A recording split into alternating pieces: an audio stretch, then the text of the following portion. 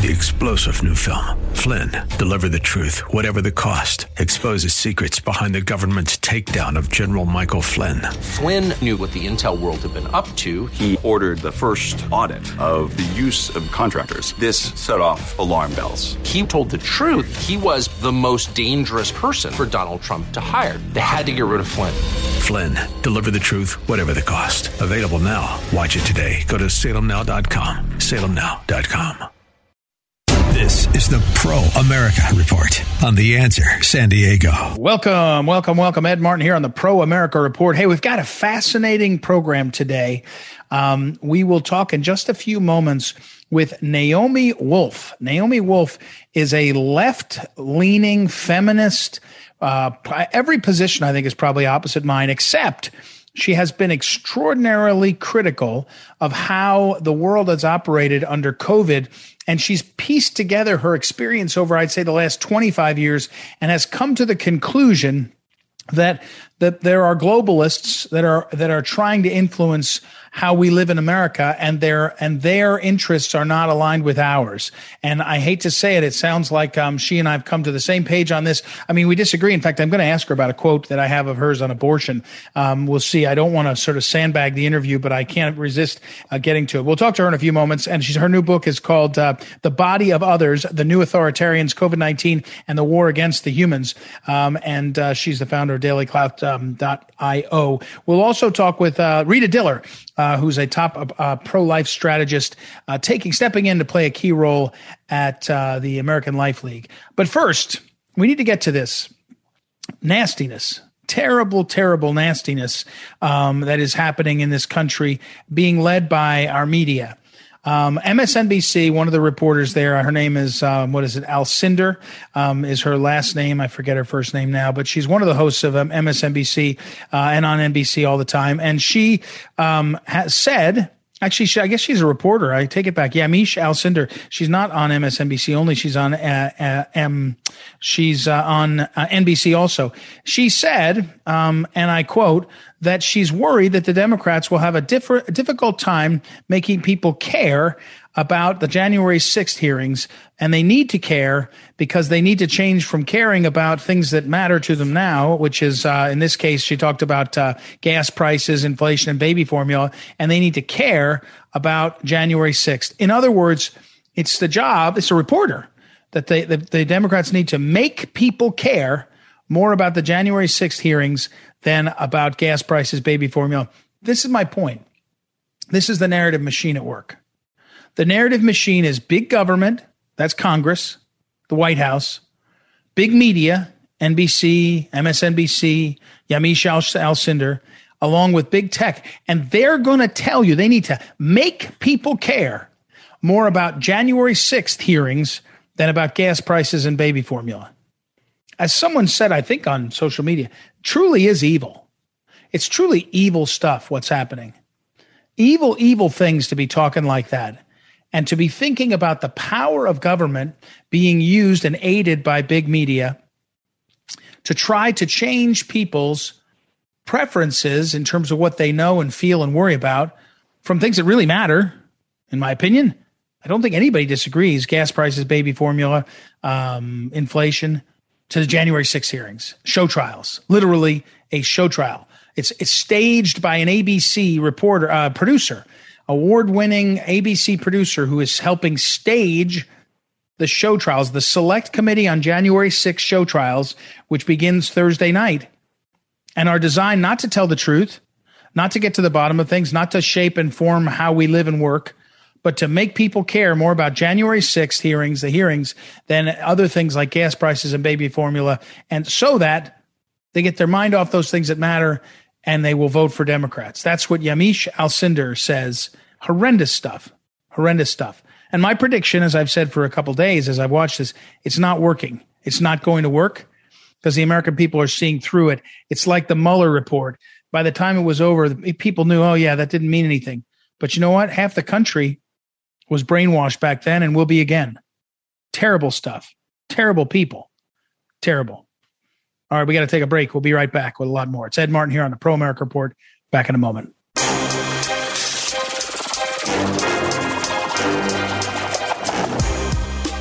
Welcome back. It's Ed Martin here on the Pro America Report. Been looking forward in a funny way to speaking with our next guest. And I was telling her off the air, she didn't realize I was going to say that. But before Rita Diller came on, and she's now the new head of STOP and STOP International, which is American Life League's initiative stopping Planned Parenthood.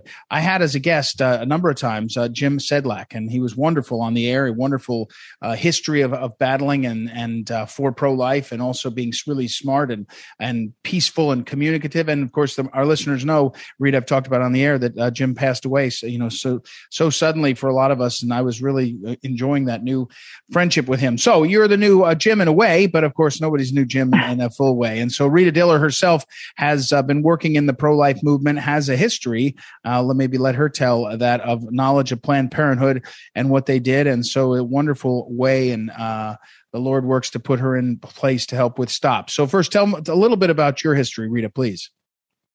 Oh, thank you, Ed. It's such a thrill to be here and to be back at American Life League after a 7-year hiatus. Mm-hmm. So before coming to STOP initially, I spent 12 years as the Respect Life Director of the Roman Catholic Diocese of Amarillo, Texas, where I did very much what I do today, honestly. We had 19 Planned Parenthood centers in operation there when Bishop Yanta and I, when we arrived in town from separate directions. He called me in and he said, Rita, this is a bishop's worst nightmare. What are we going to do? And we'd literally, and we'd both been involved in rescue prior to that. So we were very deeply, both of us, involved in the pro-life movement before that. And we were ready to play hardball. We knew what to do. Mm-hmm. So we started prayer vigils at every one of the Planned Parenthood facilities. And that was the top 26 counties of Texas that our diocese covered. So they were spread out everywhere. And we started prayer vigils at every one so that there would be a presence there. We began exposing the truth about Planned Parenthood at their facilities everywhere we could find a venue. On every corner, we were exposing Planned Parenthood. And honestly, within 13 years, all those facilities had been shut down. And there was one remaining location that had to change its name and sever ties with Planned Parenthood just to remain in existence. So that was pretty much my life immediately before coming to. Well, and I should say, and STOP. it's been for decades and decades. I think over 40 years you've been in the pro-life fight. But you did, like a lot of young people, started out more liberal. I mean, you were a feminist, I think, self-described card-carrying member of the feminist movement, and out there, and all these decades later. One quick question, if I may. When you observe the opposition to life, meaning the folks that popped up, especially when, say, the Alito opinion leaked, they had protests and things.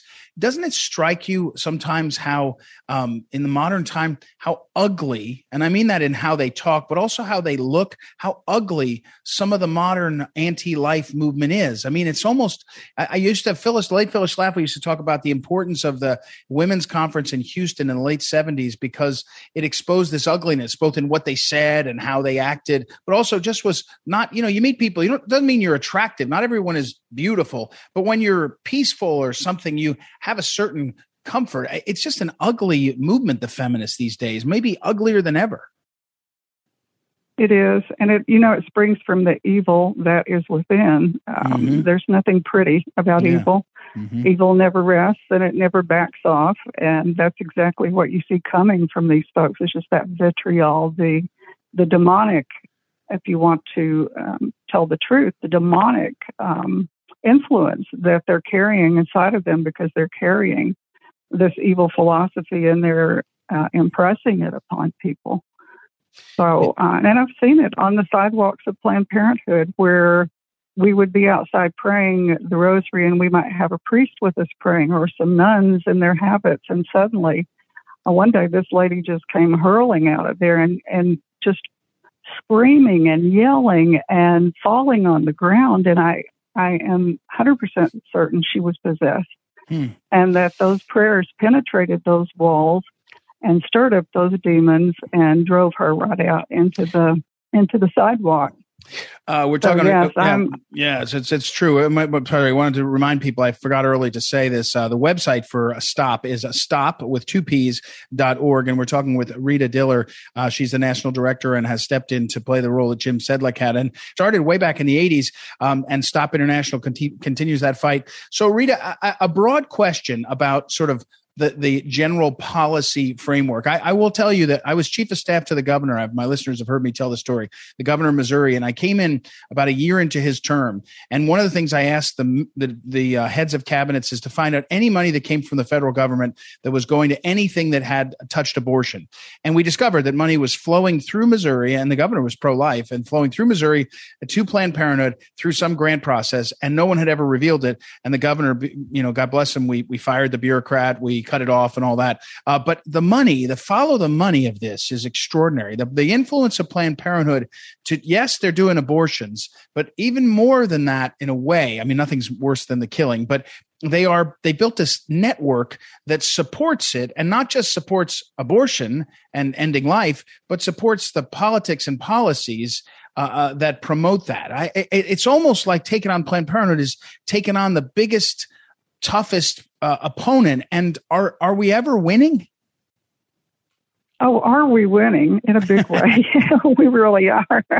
Our latest facilities report shows that their numbers continue to spiral, and they're just an organization that's on the way down. And then also, of course, you see that Roe is on the cusp of being overturned, and that battle is getting ready to really fire off in the states. So we're seeing like Planned Parenthood gearing up to open newer and bigger facilities in states like Nevada, where it's already purchased property for that expansion, because they can foresee women coming from other states where abortion is going to be highly restricted by law. But in reality, what's happening is Planned Parenthood is dying. Their numbers of facilities are 23% lower than they were in 1970 when Roe was erected. So what they're doing is scrambling to keep their abortion numbers up any way they can. And their main way of doing that these days, in these past few years, has been through the abortion pill. That's their it's a moneymaker. It's a way to keep the abortion numbers up. And it's something they can do without building huge facilities or putting a lot of money into it. So that's what they've always been interested in, is abortion.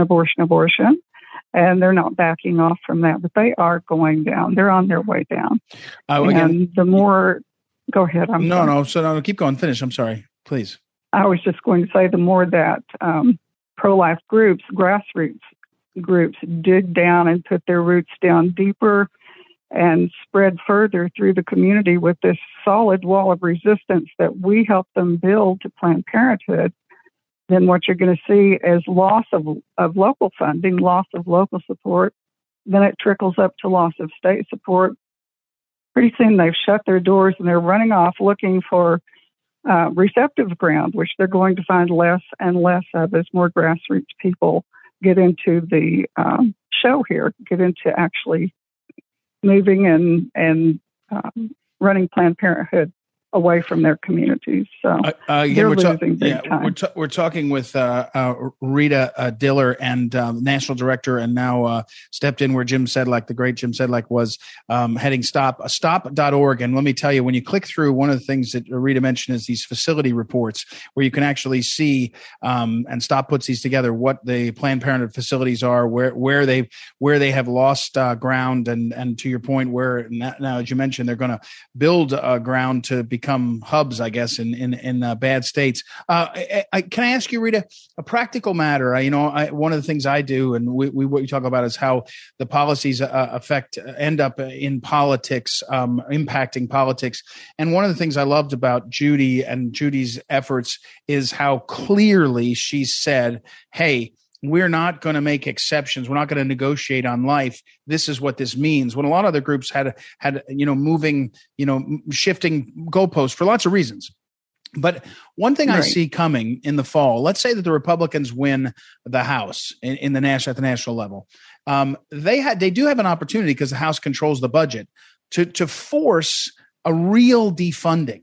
Because you tell me, Rita, but the problem with a lot of the efforts of so-called conservatives is the government's so big and so intrusive. Like, I don't know the answer, but I bet you COVID money ended up to Planned Parenthood, right? I mean, and we all know the trick is money's fungible. So if you give Planned Parenthood of X county a bunch of money for PPE, and you give them preferential treatment, they're going to use the money for the things that they need. Do you have any sense, Rita, that the opening, as we see the Alito draft opinion, God willing, the Dobbs opinion becomes a reversal, and we are seeing real leadership at the state level saying, no, we're going to ban abortion. We're going to do it in Texas. We're going to do it in Missouri. We're going to do it in places. At the national level, I don't see that. I mean, I want to. Is there a space where real defunding, hold the line, defund Planned Parenthood could dramatically change things? Or am I already looking past what we should be fighting over?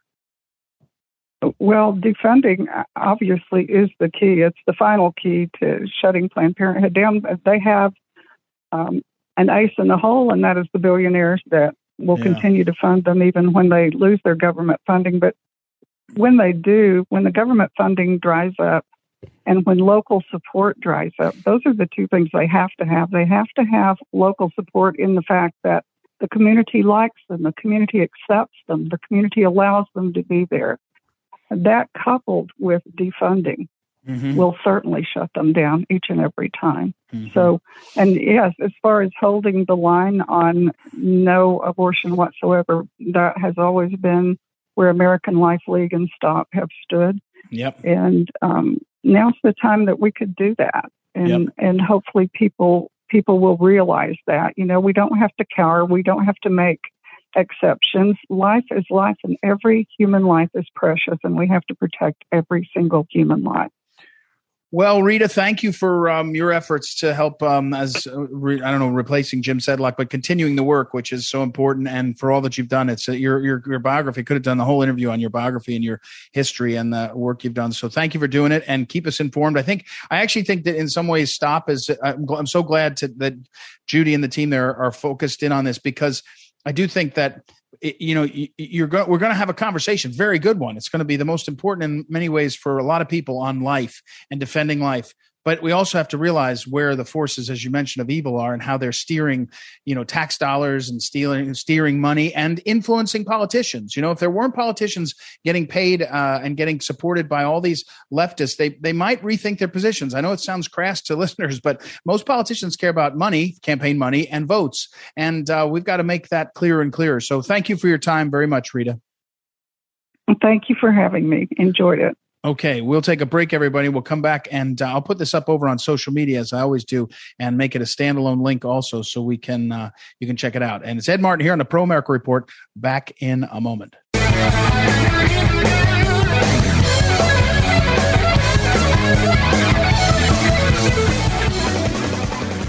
Welcome back. It's Ed Martin here on the Pro America Report. I'm really pleased and excited to introduce our next guest. Doesn't need much introduction. Naomi Wolf has been, I guess you'd say, a commentator, a participant in politics and policy for a long time. She's the co-founder and CEO of DailyClout.io, which is a tech company. You can go there and see it. And the reason I got clued into her right now is she has a new book out called The Bodies of Others, the New Authoritarians, COVID-19, and the War Against the Human. So welcome, Naomi Wolf. How are you? Good. Thanks so much for having me. I'm good. How are you doing? I'm doing fine. When I read about this book and I knew it was coming out, you over the last couple of years, you've achieved a certain fame, maybe notoriety. You've had some fame for a while, but notoriety, whatever it would be, about having stood up and said, hey, wait a second, we're being misled and you were not getting all the truth, and you've been knocked off of social media periodically. But I want to ask you in the broader context, when I look at your career, you've often challenged it's not exactly right, but your own side's thinking when it didn't make sense, or you've often, before they called everybody who didn't agree with conventional wisdom conspiracy theorists, you were willing to say, hey, this doesn't quite look right. And what I want to ask you is, at this moment in our history, America, and I know this is part of your book, but we're so stuck with really dishonest news and really distorting media. And the government is using them both. And a lot of the country is really pretty simply brainwashed. I mean, aren't we to a breaking point? Isn't that the point? Yeah, I mean, that's one point. Yes, I think both sides are being propagandized, honestly. And I think it's bigger than left versus right. For sure, I come from the left. I've been an advisor to a Democratic presidential campaign and to a Democratic vice president.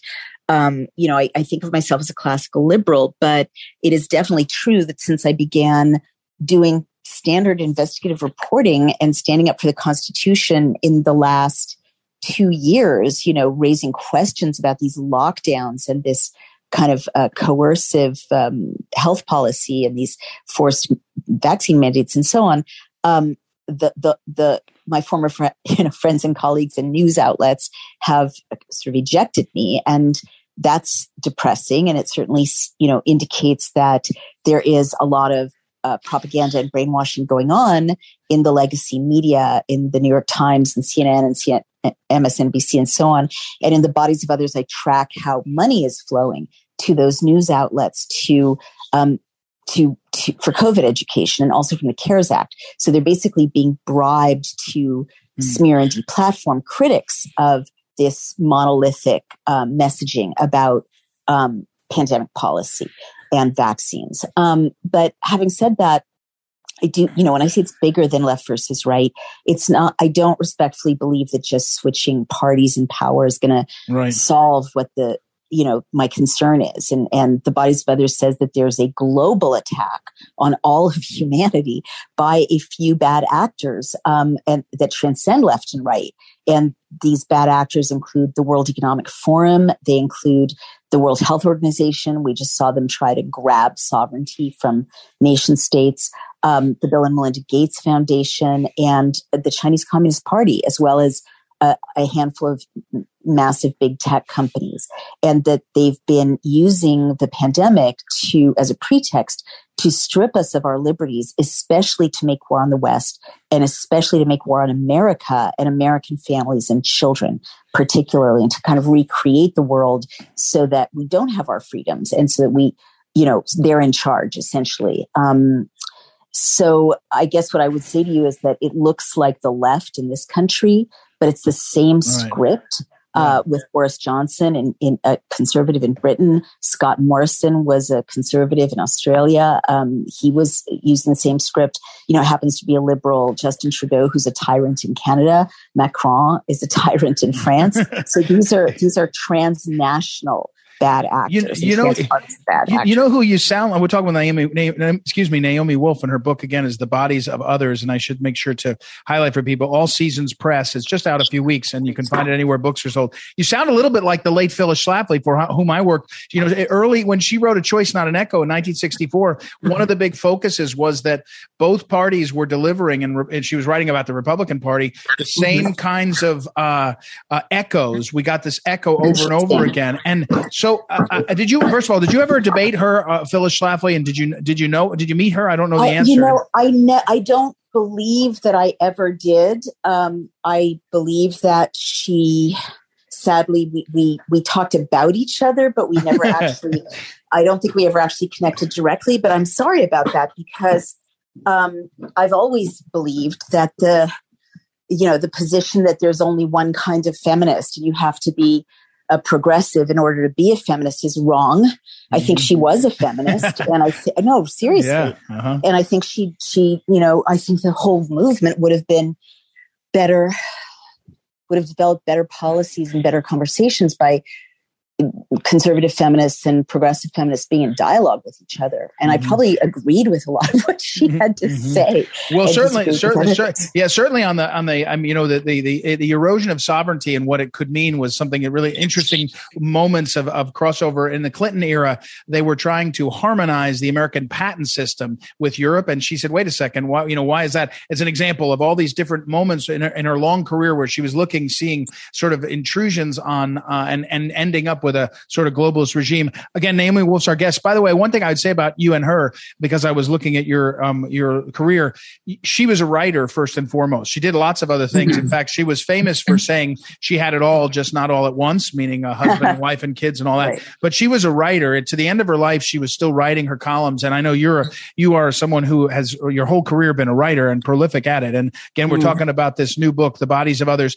So by Naomi Wolf. But now, do you think these entities that are causing that are evil actors on the world stage? I know they succeeded in gaining power and influence through COVID, but is there a path to roll it back, or is it all they take? We talk about it. They wait for the next crisis, because the next crisis is coming as either a global recession or a global depression. And again, you'll see this sort of onslaught, the march forward, in my opinion. That's my worry. Or do you see a way that this rolls back? Well, it's really up to us. We're at, I wrote a book called The End of America in 2008 in the Bush era, when I pointed out that all tyrants, whether they're on the left or the right, take the same 10 steps. It's like a script. And the last step is the one from which there really is no going back without, and I'm a peaceful person, so I hope no one misconstrues this, but step 10, you only get your democracy back after a civil war, basically, right, or an armed, a rebellion. And that's martial law, that's emergency law. So that's where we're at. Most people don't, and I'm not calling, I don't want to get arrested. I'm not calling for civil war. I'm not calling for armed insurrection. I'm just saying historically, we've lost our republic. People are not aware of this. It's the sneakiest coup that ever was. But President Biden, for whom I'm embarrassed to say I voted, extended emergency powers in April for the 8th time, but this time in an open-ended way, no terminus state. And here in New York State, Governor Hochul extends emergency powers every 30 days. And she just issued an executive decree creating an alliance with literally just this minute, this was sent to me, an alliance with the Department of Homeland Security, so federal, right? So losing states' rights there, to keep track of what people are saying on social media and to investigate domestic terrorists. And it's a whole package of, no one gets to buy body armor, all bullets are, identified, a whole kind of disarming of the population and identifying them as insurrectionists if they disagree with any, anything, that she says is wrongthink. And she's trying to create also a quarantine camps as they have tried to do in Washington State as well, like those in Australia, where and this was a Board of Health regulation. I'm not making this up. She really existed, and we narrowly defeated a similar one in Washington State, where the Board of Health can detain you, indefinitely if you've been exposed to a bloodborne pathogen and you can't get out, without a court order. So, more than 28 states are still under emergency powers. So I guess what I'm trying to say is there hope? It really depends on us. We've got to wake up. A war is being waged against us. And the book explains exactly who and how. We have to face the fact that we're at war, that it's being waged against us. And we have to peacefully mobilize accordingly and engage in 1 million acts of peaceful resistance and non-compliance, in addition to other kinds of organizing, like passing legislation at the state level. As we've got model bills on Daily Clout to help you pass legislation to end emergency law, no vaccine mandates, no mask mandates, freedom of assembly, and so on. But we have to organize and we have to not comply. Again, Naomi just mentioned dailyclout.io. You can go there. It's on that website, lots of information. And the book, again, is The Bodies of Others by Naomi Wolf. You're a communicator. You're a writer, you're a communicator. You've been a sort of public, I don't know if the word is the right word, intellectual, but you've been a public persuader of people. You've said, let me make arguments. Let me talk to people about what I see based on my education and insight. At this moment, it feels to me like Meta, which is Facebook, is the most powerful thing that's ever existed. Maybe I think it's folded up with the intelligence community myself, but in terms of using not just technology, but neuroscience to change the brains of lots of people and make them ill-informed is a nice way to say brainwashed. Again, how do we address that problem that's sort of beyond most people's understanding? I'm not really sure what you mean. How do we explain this to everybody? No. How do we break that? How do we, if you're a good communicator and you have a great book and everyone reads it and they say, oh, The Bodies of Others, and you get 1,000 million people to read it and they go back to their daily life. Their daily life is filled with the Meta Facebook literally brainwashing most of their neighbors and and that's the question. I look at the brainwashing and I wonder, how do we help our neighbors get past that when Meta every day is getting better at the neuroscience while we're still having conversations like this, which are meaningful and helpful and will convert and will bring in information and hopefully to thousands. But that's what I feel like we're up against. Yeah, I agree with you. So that's why a huge part of the conclusions I draw is we have to snap out of living our lives on digital platforms. That's how they manage to trick us and divide us and gaslight us. And so I encourage people to, reclaim the IRL world, which they're trying to dehabituate ourselves from, meaning, go to church, right? Go to synagogue, go to mosque, go to the town hall, have a potluck, have a party. The whole COVID narrative, which I explain in The Bodies of Others, is full of bad data and hyped numbers. I'm not saying it wasn't real to some extent, but it's literally unverifiable in terms of the details of the science, the PCR tests, and the COVID dashboards, and so on. Readers will understand what I mean. But that was all designed to drive us onto our keyboards, partly so big tech could harvest data and eyeballs and advertising from all the things we were doing on dashboards that we couldn't do any longer in person, partly to fracture American society, American community. But the narrative was other people will kill you. Other people's bodies will kill you. Closeness to other human beings will kill you. And overwhelmingly, it's really not true.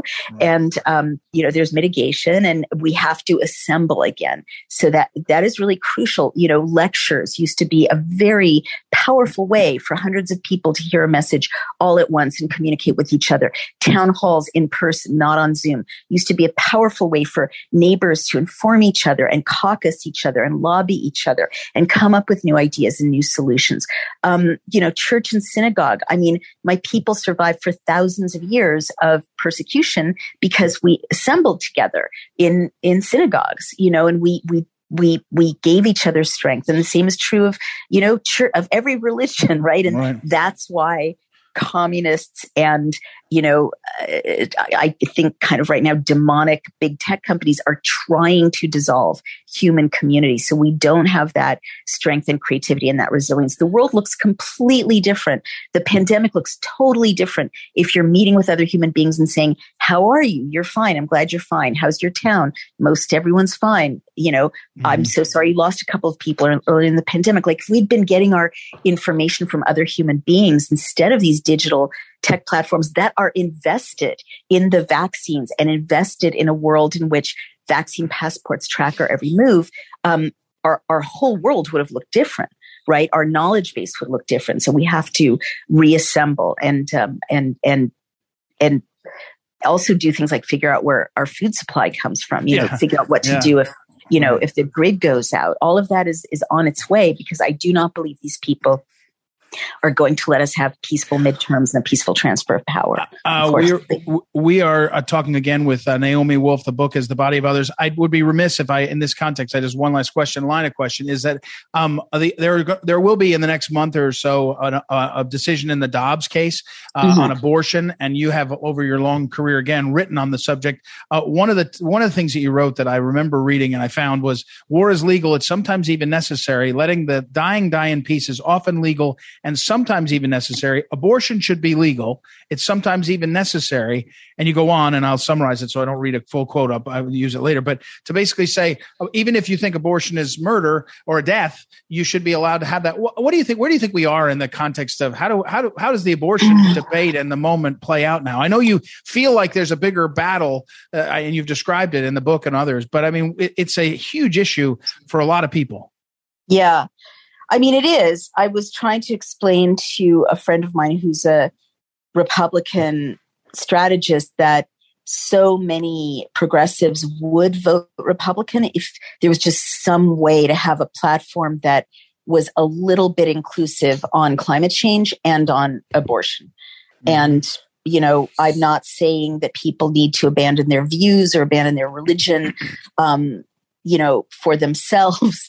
But if there's a way to say a version of good people can disagree, or, you know, I really think it's wrong, but, you know, I'll try to persuade you instead of, you know, legislating against you. I mean, there's so many ways for good people to talk about these issues respectfully, you know, without abandoning their passionately held convictions. And I hope I can persuade, you know, leaders like you to be open to having that conversation. Yeah, well, I think for those of us, and Phyllis Schlafly did this, is it's a matter of also growing the number of people that are listening to each other on the arguments, you know, and one thing that I think Phyllis, at the end of her life, and again, our guest is Naomi Wolf, she talked a lot about how her influence on the platform, a pro-life plank in the Republican platform, because the other party did not have it. And so at least there was the contrast and there was a discussion, right. But I have to leave it there. Unfortunately, we've run out of time. Very interesting. Naomi Wolf, again, her book is The Body of Others,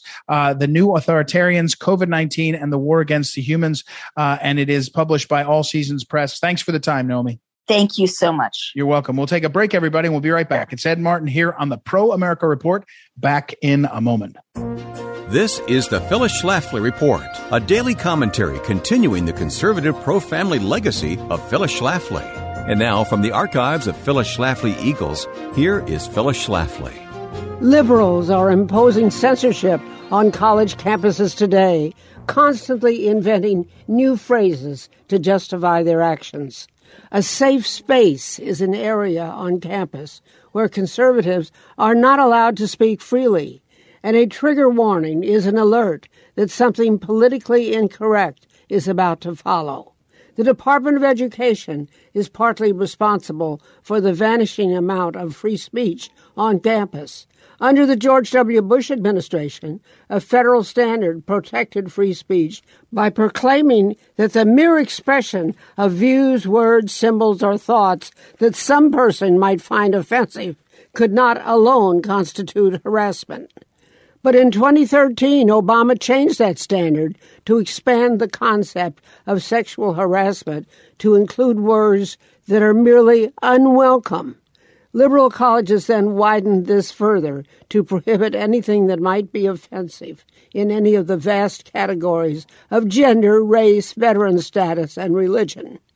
The test of what constitutes harassment is no longer objective, but is subjective based on how the listener views the words. If a professor or even another student says something that is unwelcome, then it could constitute harassment under the Obama rule. The result has been a paralysis in discussion and debate at many colleges. Far from being a dynamic environment encouraging independent thinking, colleges have become mental straitjackets that suffocate the minds of students. While college costs have skyrocketed, the value of college has declined. Free speech has become an endangered species at most colleges, and conservative commencement speakers are almost unheard of. Liberal Hollywood actors and Democratic politicians are usual speakers on commencement day.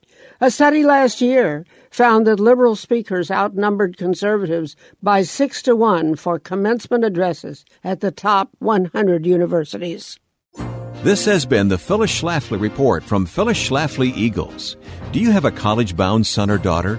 Do you care about the next generation? At phyllisschlafly.com, we expose the liberal agenda and anti-Christian mindset found on most college campuses and help equip conservative students to stand up for their beliefs.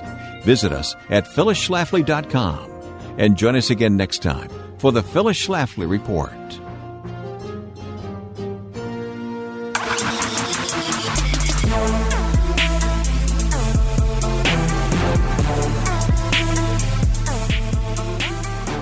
Welcome back. Welcome back.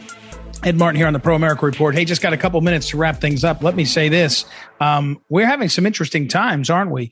I get a lot of emails from listeners and others. They send me the information they're seeing. And I received an email. Let me take it back. It was a text. And the text came in from someone in Colorado. And she reported that the Daily Sentinel, a newspaper in Grand Junction, Colorado, carried the following story. The headline is, Ballot Machine Cyber Advisory Doesn't Impact Colorado, Election Officials Said. Went on to describe in some detail the national advisory that I mentioned to you from the United States Cyber and Infrastructure Security Agency, CISA it's called. And basically what this advisory said is that there is one of the leading vendors in at least 16 states has software vulnerabilities that leave them susceptible for hacking.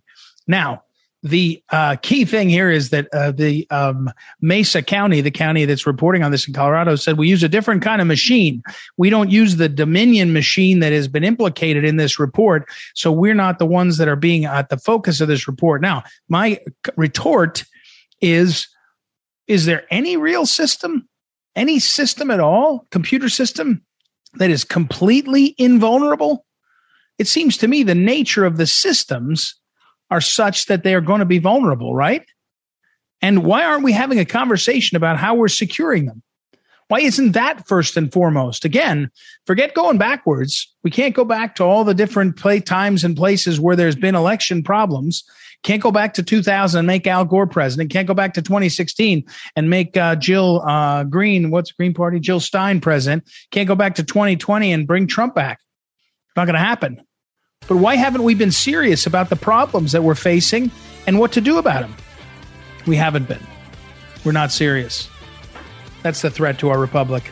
All right, more on this to follow. Thank you to Noah Dingley, our great producer, Joanna Spilger, associate producer. Thank you for listening. Be back tomorrow. It's Ed Martin here on the Pro America Report. Talk to you then. This is the Pro America Report on The Answer San Diego. 3-star General Michael J. Flynn, head of the Pentagon Intelligence Agency, knew all the government's dirty secrets. He was one of the most respected generals in the military. Flynn knew what the intel world had been up to. He understood its funding. He ordered the first audit of the use of contractors. This set off alarm bells. The explosive new documentary, Flynn, Deliver the Truth, Whatever the Cost, uncovers the facts behind this scandal. Flynn told the truth. He was the most dangerous person for Donald Trump to hire. I find out the worst enemy that I'm going to face in my life is right here in America. They took my assessment and they wanted me to change it. And I was like, I'm not changing it. They had to get rid of Flynn. With in-depth interviews, archival footage, and never-before-seen personal records of the man behind the headlines. I just felt like I was drowning. Flynn, Deliver the Truth, Whatever the Cost. Available now. Watch it today. Go to salemnow.com. salemnow.com.